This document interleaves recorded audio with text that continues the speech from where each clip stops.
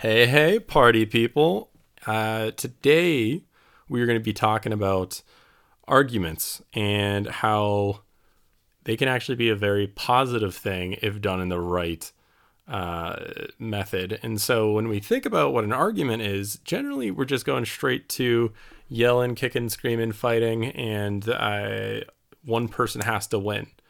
But in actuality, everybody can win when it comes down to an argument.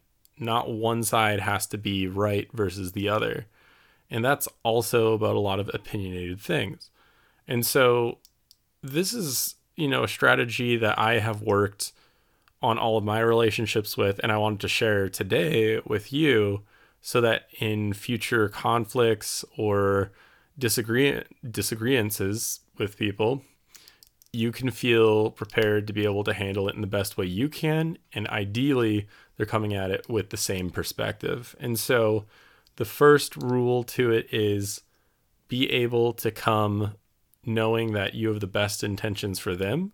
And heck, even set the ground rules to say, or check in to see if they have the best intentions for you. Because if you both are just coming into it to fight each other, there's no way it's going to end up with anything being solved, or at the very least, being able to see it from their perspective. And so that's what I've done with all my relationships, whether it's coworkers, my wife, even my own daughter that's 1 year old now. It comes down to really just starting off by making it known that I am on their side. I'm on their team. The problem itself is what we're trying to target, or the disagreements we're trying to target is the problem that we need to solve, not you versus me or anything of that. And so that's the number one priority, because if you can come into it knowing that they have your back, and that even if you are wrong, you don't have to feel as if you've lost. Everybody can leave happy.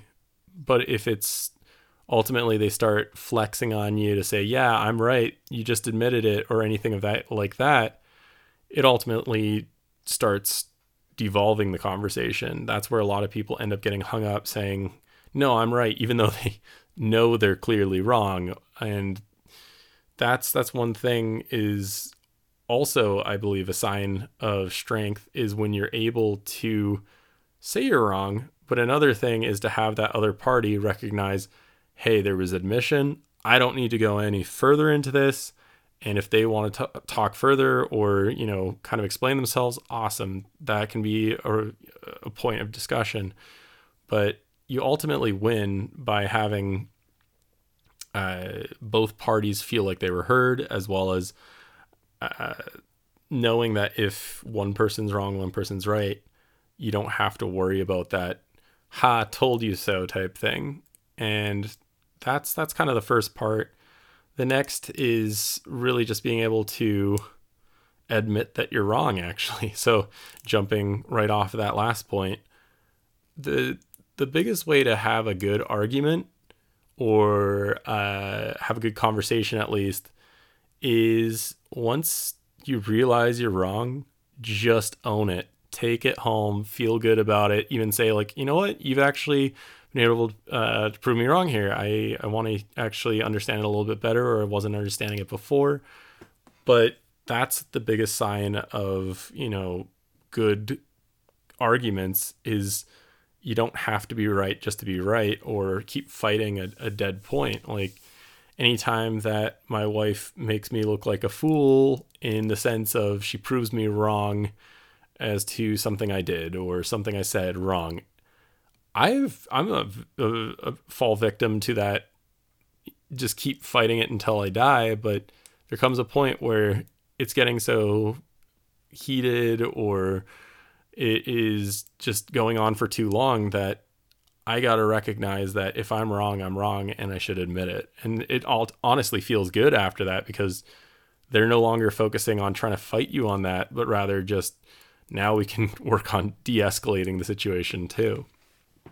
And so, yeah, then you can use these opportunities to grow closer to each other rather than pull away. And then ultimately those smaller fights over silly things like somebody putting the dishes away, or can you go take the trash out, become less of a problem, because it's not like they're telling you to do these chores because they just are wanting to ruin your day. They ultimately want help, or it's not seen that you're helping them in that. And if you just do it, solve the problem right away, you don't end up having to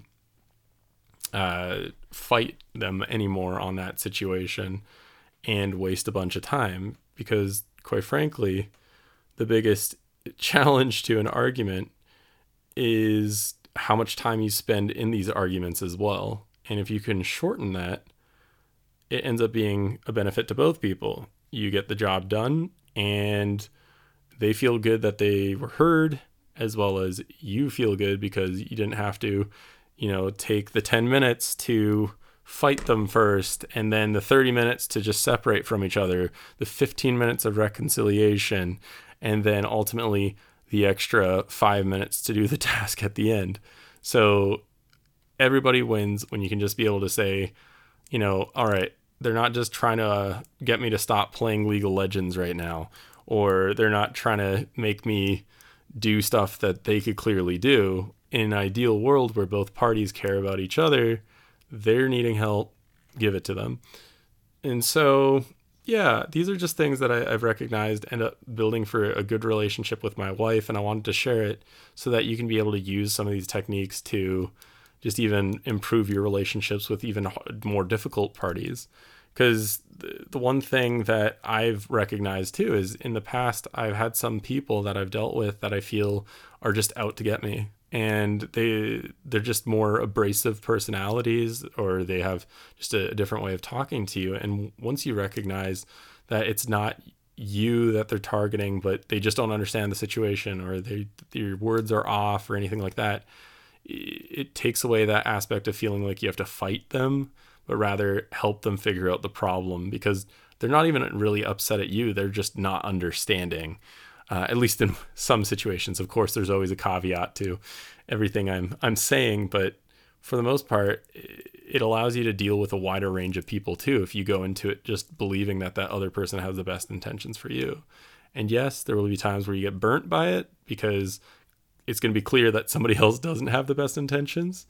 But it's also good to keep reminding yourself during these situations that even if they don't, still aim for the best intentions for them, because one time they may see it. They might even be able to change their way that they talk to you for the better, if you end up being able to constantly treat them right. And so, yeah, these are the things that kind of came to my mind recently. I've had some scenarios with dealing with some more difficult personalities at work, and I've found it very, very beneficial because, some of them are people I don't deal with on the day-to-day basis. And when I am able to show that I'm there to help them with their problem and not fight them on if I'm right or wrong, or if I did something late or not, they end up responding a lot better too. And it just saves so much of a headache, because a lot of the challenge is just figuring out how to talk to somebody